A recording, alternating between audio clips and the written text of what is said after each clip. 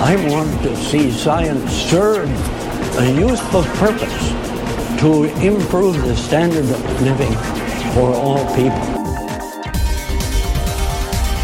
Why is anyone fighting food advance?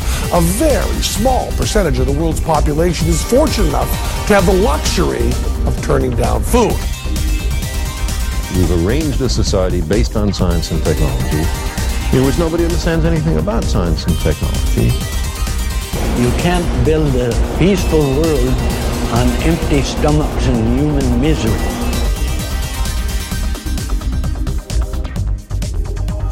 You're listening to Talking Biotech, a weekly podcast illuminating issues in agricultural and medical biotechnology. Your questions and concerns are addressed using a science-based approach with the goal of driving discovery to application with communication. Now here's your host, Dr. Kevin Folta. Today on the Talking Biotech podcast, we talk about domestication of a crop that we've discussed with respect to its biotechnology applications. And we're talking about eggplants. And whether you're calling them brinjals or aubergines or eggplants, they're a curious crop because here in the West, we don't think of them as really a centerpiece of our diet. Yet in some places, they're very important. And even though we discussed this a few weeks ago, there are a lot of stones unturned in terms of what is an eggplant? Where did it come from? How is it used? And for that, we were able to talk to an expert, Dr. Mark Chapman, who's a lecturer in ecology and evolution at the University of Southampton in the UK. Yeah, hi, Mark. Welcome to the podcast. Hi, Kevin. It's really nice to be talking to you. Yeah, it's really nice. I saw your talk last year at Plant Animal Genome in San Diego, and I thought, I have to get him on the podcast. And I wrote it down, and, now it's been several months, but really glad we could get you on here because what the heck is this eggplant thing? Where did it, what is it? And why is it important for us to understand evolutionarily? Well, thanks for this, Kevin. I'm really interested in finding more about your podcast as well as hopefully telling you more about eggplants. So the eggplant, it's a species. It's related to tomatoes and potatoes, so it's in the same group.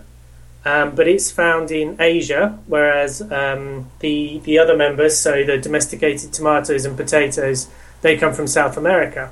So it's quite interesting to compare how these different crops have originated in different parts of the world. It's actually very, very diverse where it's found natively. So if you go to markets in India or in China, you'll find dozens of different types of eggplant. So it's very different to the supermarkets in Britain and the US, where you would go and find these 8 to 10 inch long, shiny purple, all very uniform eggplants. If you go to India and China, you'll find long ones, short ones, different colours. You can get green ones, yellow ones. They almost come in a sort of reddish-orange colour. So actually that's where we think it originated because there's so much genetic diversity there. There's actually 2 other species called an eggplant, which are they're closely related, but they're not the same species. There's an African eggplant and another one called the Ethiopian eggplant.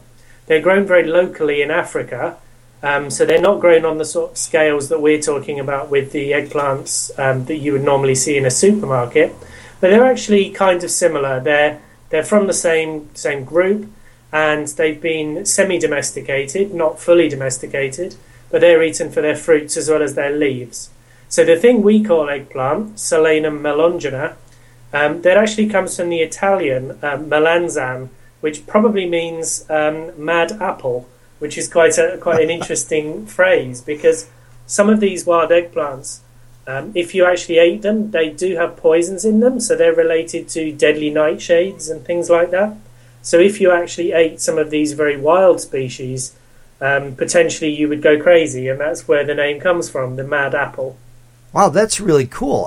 Now, what I really thought was interesting about your talk was that some of the eggplant species you showed, or varieties, or I guess they would be land races perhaps, where they actually did look like an egg. It was like a white little orb on the plant. And is that perhaps why they call it an eggplant?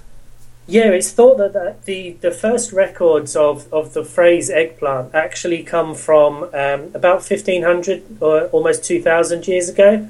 And the diagrams or the pictures that were found alongside them do show those sort of egg-shaped fruits, about 2 inches long, much smaller than the eggplants that we're used to today, and very white as well. So these are actually grown as ornamental plants now, and in some cases they're cultivated in Malaysia and the Philippines for their fruit, but normally it's the very much longer and larger fruits that are cultivated for people's families and to sell at markets and things like that.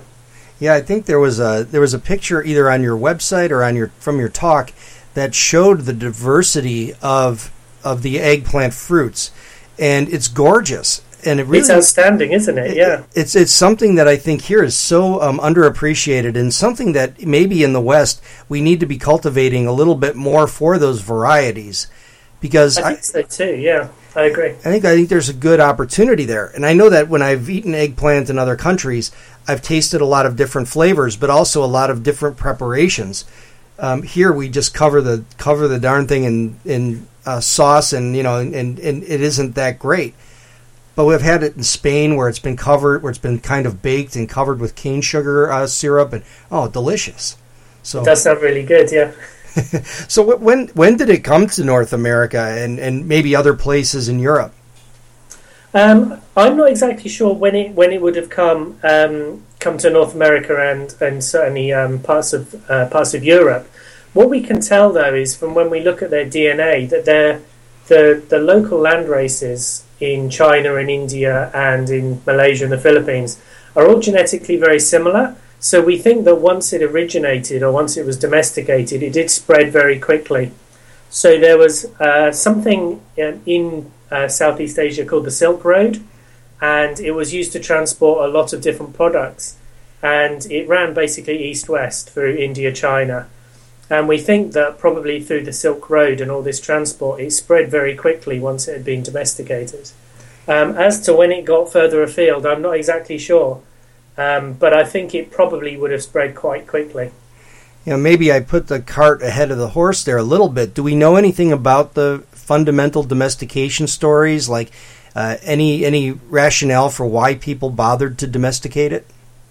Well, so one of the things I'm very interested in is actually what happens during domestication. So how you change from a wild species to a domesticated one. And it's typically not it's not driven with a goal in mind. So 4,000 years ago, there wouldn't have been humans who said, I want to convert that wild eggplant into something that's bigger and purple and more tasty. But if they'd have started eating it, and they found one that was slightly less bitter, maybe it had less prickles on its stems, so it was easier to harvest the fruit, maybe the fruit was slightly larger, then over time, the humans would have started selecting those specific individuals. And over a period of a few hundred to a few thousand years, you end up with something that actually can look quite different, even though there was no actual goal in mind. So, as I said, we think this happened about 4,000 years ago, and it happened in Southeast Asia. Yeah, and I always like talking about domestication because, for one, it helps people appreciate that what we have today, what we enjoy today for fruits and vegetables, didn't magically appear, that these are really human-driven creations that took something that was wild and unimproved and, with, like you say, without real direction, ended up where it is. Well, direction came very recently. And one of the other things, when you say that maybe one was less bitter, one had fewer prickles, I always defer to the idea that the day the farmer came outside and everything was eaten except for that plant, one of them survived. Yeah. And you inadvertently selected the genetics that would allow you to survive that particular pest or pathogen insult.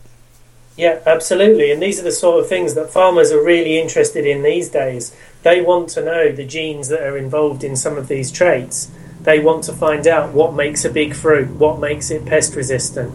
Because you can look at these genes in multiple crops. So if you find a gene for fruit size in tomato, you might say, let's look in aubergine, see if we can find them.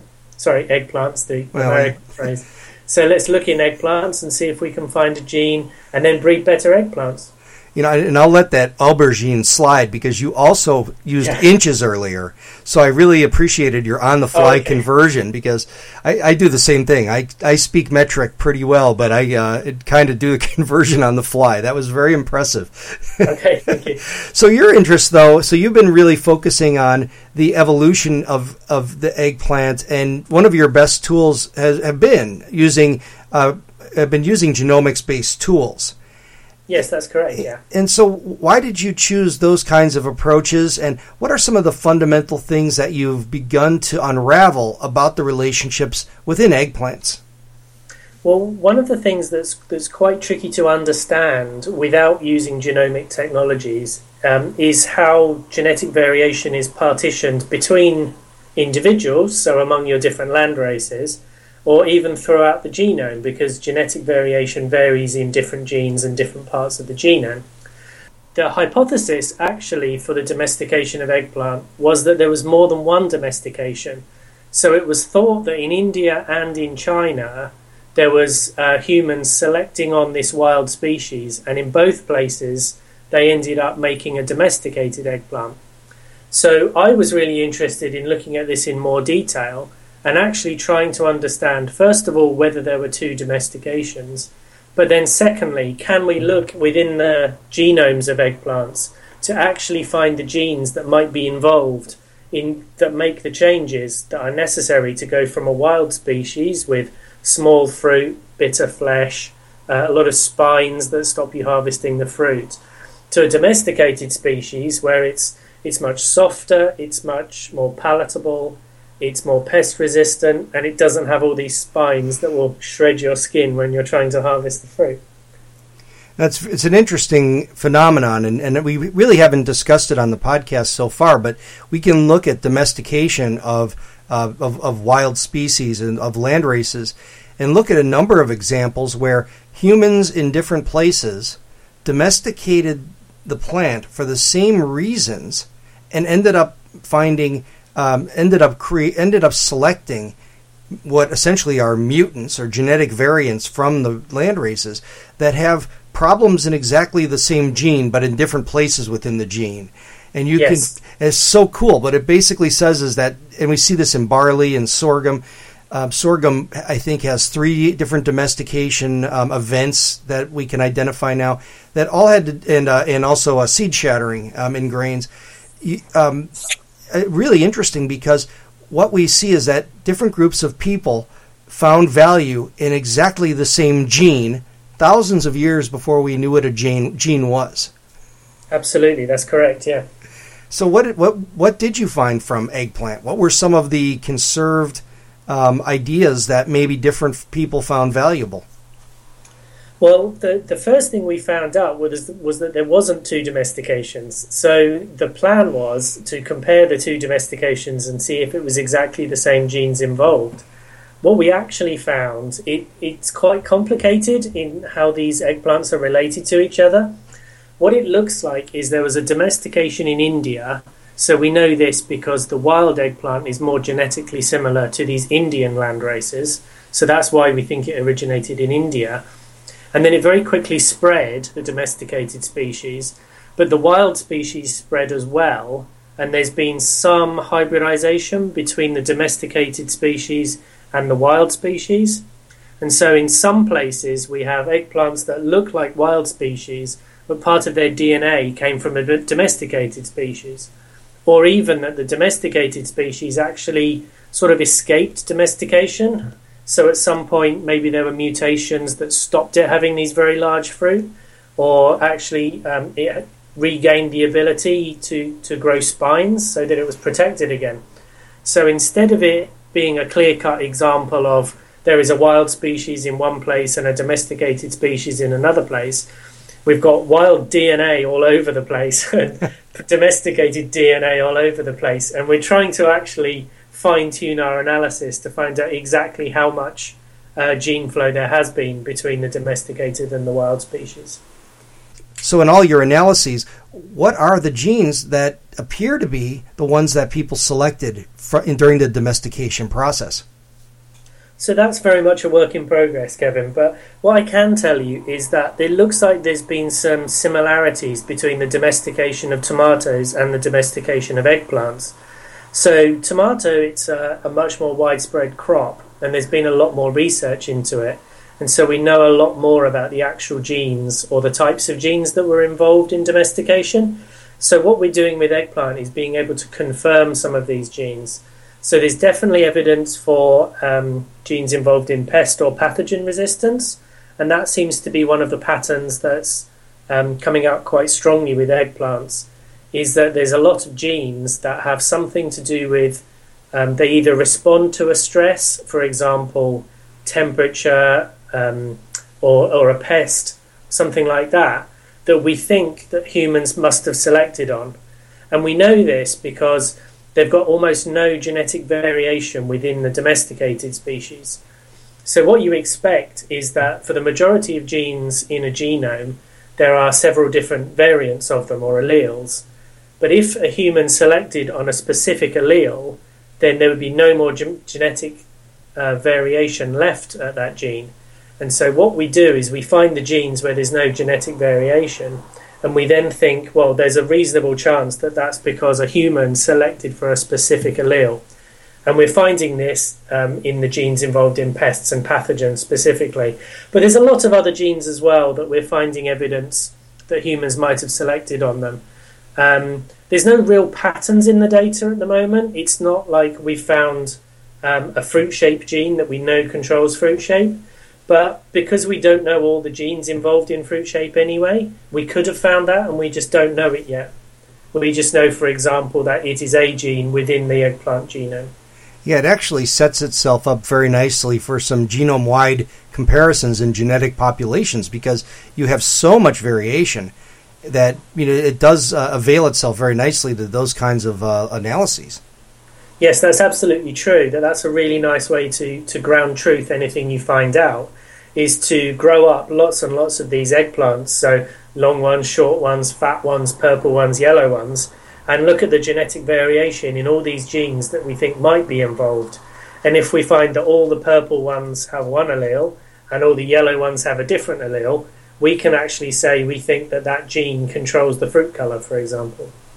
And maybe something that it is worth mentioning, just because we've never brought it up before on the podcast, is if you're looking at DNA for, say, conserved polymorphisms or variation within DNA, have you looked at transcriptomes? Have you looked at the RNA? Because sometimes the DNA can be exactly the same, but maybe it's turned on in one and turned off in another in terms of the actual expression of the gene. Do you see any differences at the transcriptome level? Yes, we do, actually. That's something we're doing. So when you sequence the transcriptome, you get the DNA sequence of all the genes that are being turned on, as well as you can work out what level they're being expressed at. So like you say, you can look in the wild species for a gene that's expressed very highly and the domesticated species where it's expressed very low. And that's another tool we use to actually find genes that look like they've been selected by humans, because they're all expressed in one way in the wild and in a different way in the domesticated plants. And again, we've got genes involved in disease resistance.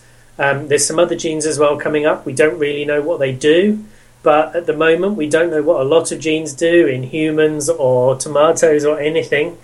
So we're starting to pull out genes with very good signals that they were involved in domestication. And we have to go on and do a bit more work to find out exactly what traits they're controlling. No, sounds good. What about other types of genetic improvement? I know you've mentioned that you're not a breeder, that don't really think too much about that. But where are the efforts going on to genetically improve the eggplant? And are scientists, breeders, going back into the wild species to breed those genes in, like maybe resistance genes, things like that? Yeah, I think that's always something that's going to be at the top of the breeder's priority list, is pest resistance, because there's this kind of evolutionary arms race between pests and diseases and crops. And if you know about the Irish potato famine hundreds of years ago, that was just because of a particular strain of a bacteria that took over and wiped out all the potatoes. So, for example, we would never want that to happen to any of our crops. but there's always the potential that we might get a mutant strain of a bacteria or a virus that can actually wipe out the whole of a crop. So I think breeders are always going to look for different pest resistances.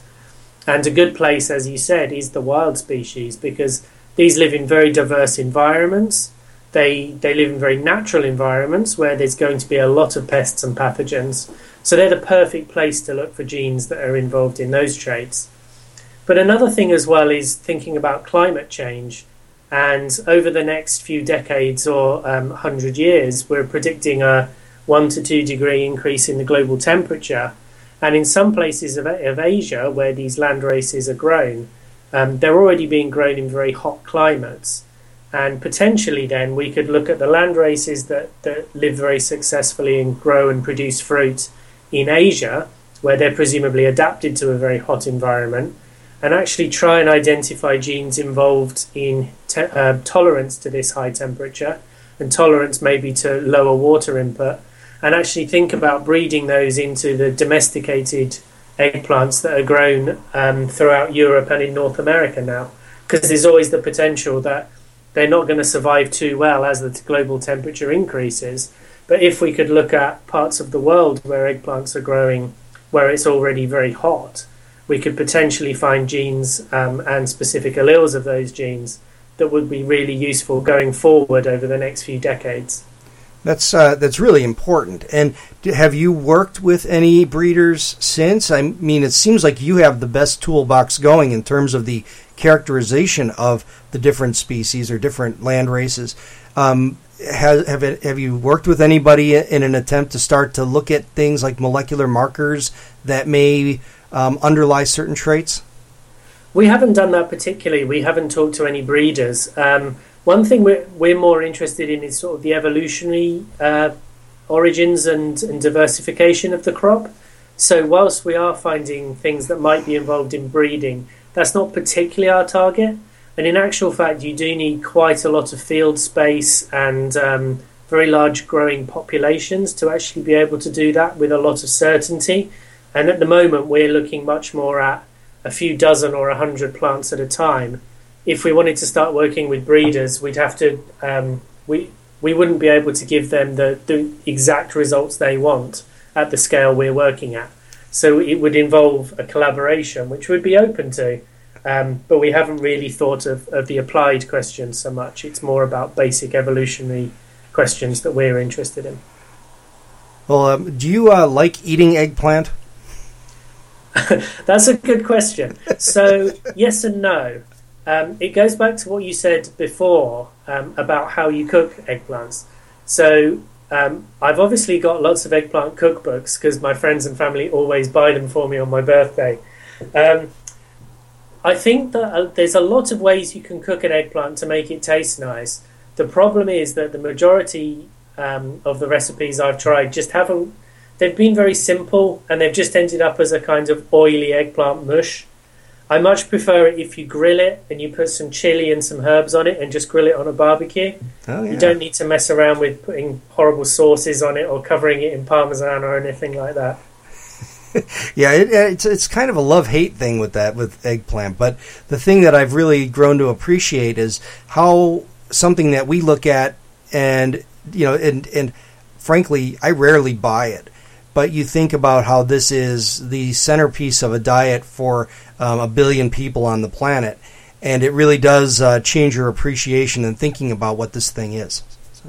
Absolutely, yeah. I mean, it's so widely grown and so widely eaten in Southeast Asia that you would call it a staple crop there easily. And if any of your listeners want to just find out more about this amount of genetic variation that's present, if you just do a Google search for looking at eggplant land races, you would easily find pictures of the sheer amount of diversity that's available in Southeast Asia.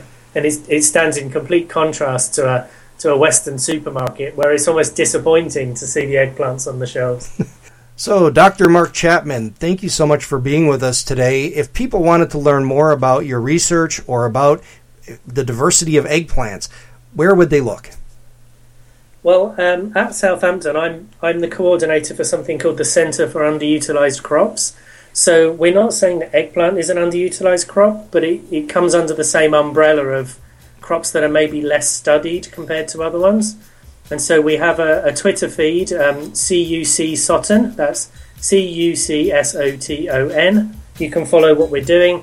And you can also look me up on the university web pages, and you'll just see that'll go straight to my profile on my personal homepage as well. Okay, thank you very much for spending the time with us today. I really appreciate it. I learned a lot about this, and you're welcome back anytime. So just let me know when the next big excitement hits. I'll do that. I'll let you know when all our high-profile publications come out.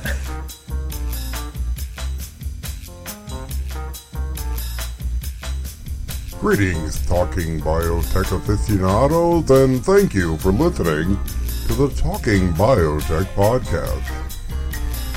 Thanks to you. You've written great, wonderful reviews on iTunes, and it's quite a beacon to the podcast surfer. Shows your amazing support for this mofo of a science show. And special thanks to you who dared to accept my challenge and got that Talking Biotech tattoo. It's appreciated, but guess what? That tattoo lasts a really long time. It's my hope that someday, a few decades from now, we can look at your dermal commitment to a science podcast and ridicule you for defacing your flesh. Our hope is that your days in assisted living will use that tat as a conversation starter, reminding the elderly of the dark ages when science was shunned for flashy marketing and myth that placed fear over reason. However, with the support of so many listeners, we're moving innovation to application and helping people and planet along the way. So tell a friend, write a review on iTunes, and most of all, share the beautiful science that we learn from the expert guests that kindly share their expertise here on the Talking Biotech podcast.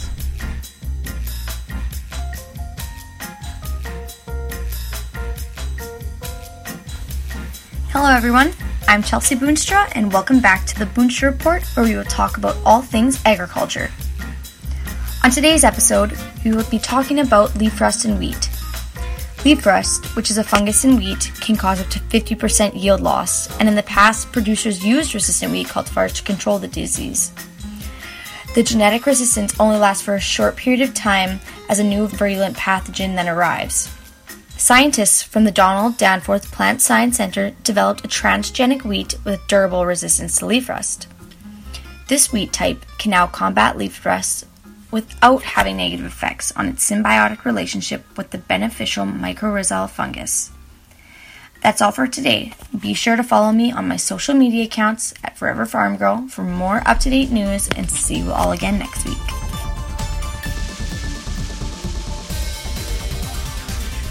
So on the second cup of the Talking Biotech podcast, I'll go back to episode number 50, where Dr. Indra Vasile shared with us his recollections of the early days of plant tissue culture and gave us some good forward-thinking advice for students and others that really were interested in biotechnology. But today, I'll play the other part of our conversation, and kind of just as we were winding down, Dr. Vasile and I were just kind of remembering some former conversations and talking about places we've been and things we've done. And I remembered that we shared a ride together from Daytona one time back to Gainesville. And during that time, he told me about his experiences with Dr. Norman Borlaug. It turns out that the two were really contemporaries and shared some similar ideas about how we generate new varieties for people in need. So what I would like to play for you today is a little bit of that conversation, but mostly Dr. Vasile talking about his experiences with Dr. Norman Borlaug, starting with when they first met. I was on a scientific advisory board of a biotech company. I think it was in the early 80s. And he was the chairman of the scientific advisory board. So I had, of course, heard about him and I knew of his work. I had great admiration for him, but he was a Nobel Prize winner. So there was a meeting of the Scientific Advisory Board in Orlando. So I went there, and they had asked that each member of the board, and there were actually 2 Nobel Prize winners on the board. Melvin Calvin from UC Berkeley was there, and Borlaug, and the other very prominent people. So each of us had been asked to make a 15-minute presentation of our own work. So I presented my work on cereals at that small group of people. And immediately after that, Borlaug came to me and he said, "That is fascinating. I want to hear more about it. Will it be possible to come to your lab to see your work?" And here was a Nobel Prize winner, one of the most famous people in the world in science. And he was asking me if he could come to my lab. And I said, "Look, any day, any time you want to come, just let me know." And so he came to my lab 3 times at his own request. And he would come, and he didn't want me to advertise that he was coming to visit, and didn't want any other, distractions. So you win a Nobel Prize and you go to visit laboratories, but want to do it under the radar. And I think that tells us a lot about what Dr. Borlaug really was all about. It wasn't about him. We learn even more about that when we hear the conversations that he has and his interaction with Dr. Vasil's students. Oftentimes we can think of many people in our lives who took the time to discuss our science and share their knowledge with us, that they were perhaps maybe really heavyweights in our field, who to talk to an undergraduate or spend the time with a graduate student and their kind of small project, it really speaks volumes to the quality of those scientists and most of all the quality of those people. Dr. Vasil continues. They come and talk to grad students, undergrads. We went out, took the whole lab out for lunch, had him at our house for dinner. And so he was best when he was talking to young people. And for him to come to my lab and talk to us and talk to grad students and postdocs, those people still remember, Borlaug coming and talking to them. And so that was the first, time. And then, of course, he came to my lab and we talked many times. And then he invited me to come to Summit in Mexico. And first, he said, "Come to Hermosillo." This is in the northwestern Mexico, where, he had this shuttle breeding program that he would have 4 months at Summit, 4 months in Hermosillo in northwest, and 4 months at a higher elevation, so that they could, breed 3 times a year. And that was one of the very important factors in his success. And so when I went to Hermosillo, he would be talking to peasants, people on the street, and people would bow to him, call him Padron, because he had changed their lives. He took me down, rows of wheat fields where they had all these different genetic strains, disease-resistant, drought-resistant, and breeding, bringing the genes together. And then he took me to Summit. I went to Summit twice to meet with him and his colleagues, and we did some, work together. And so that was, a fantastic experience.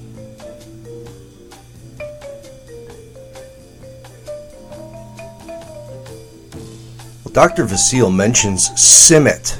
That's C-I-M-M-Y-T, CIMMYT.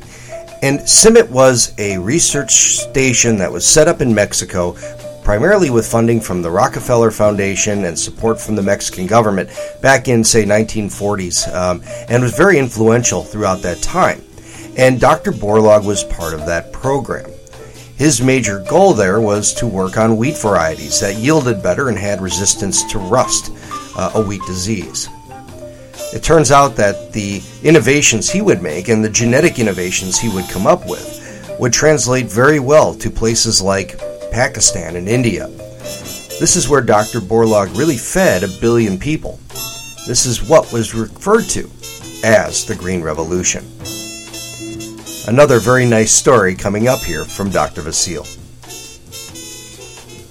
I think I mentioned it once before to you. I was at Summit for one of these meetings, and they have a fabulous guest house at Summit where they host their important visitors. So I was there, and after 4 or 5 days, I was to leave early in the morning, and they have a staff car which was going to come and pick me up. And Borlaug had said goodbye the previous evening. He said he had some early appointment next morning to go to the field or something. So when I got ready after breakfast, I came out, and there he was standing. I said, "You were not supposed to be." He said, No, I can't let you go without personally seeing you out. So he came to my room, and he picked up my suitcase. I said, "What are you doing?" He said, "I have to carry your suitcase because you are my guest." I said, "No, I'm not getting out of this room unless you..." I said, and so he knew that, the culture I come from, the Oriental culture, there's a great amount of respect for people who are older than you, who are your teachers and elders. And so we had a great rapport. He was very, very supportive. He introduced me to people.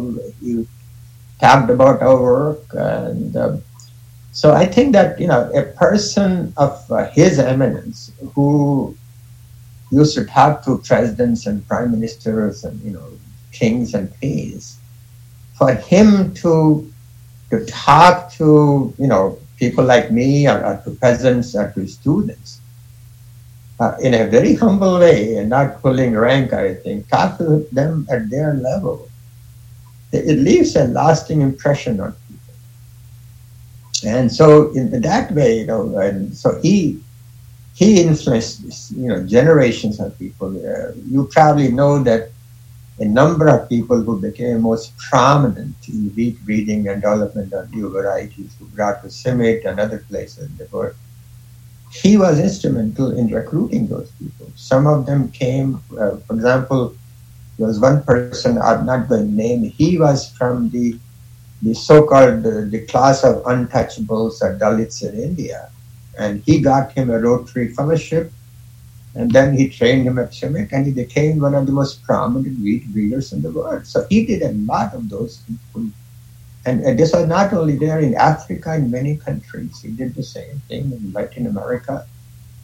In Mexico, when I walked with him on the streets of small towns, people would come and, almost prostrate themselves in front of him because he single-handedly, more or less, had changed the entire lives of whole regions in Latin America. And the same thing he did in India and China.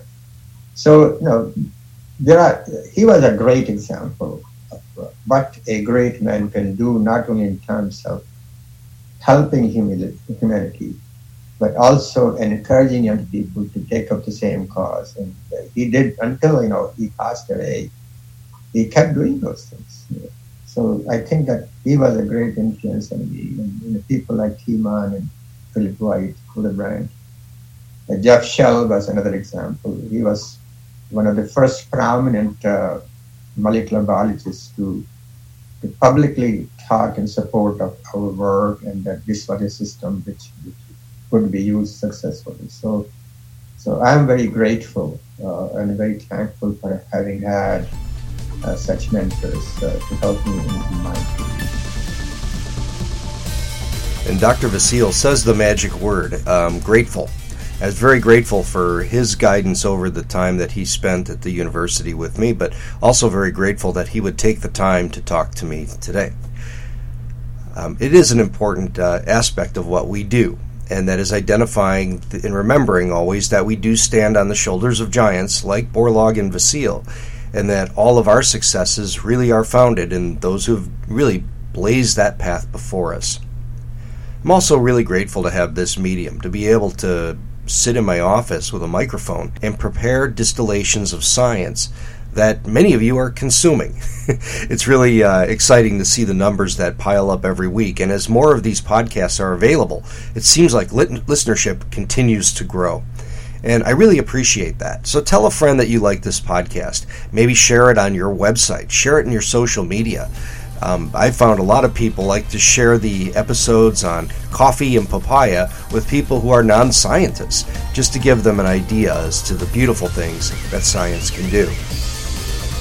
My name's Kevin Folta. Thank you for listening to the Talking Biotech podcast, and we'll talk to you again next week.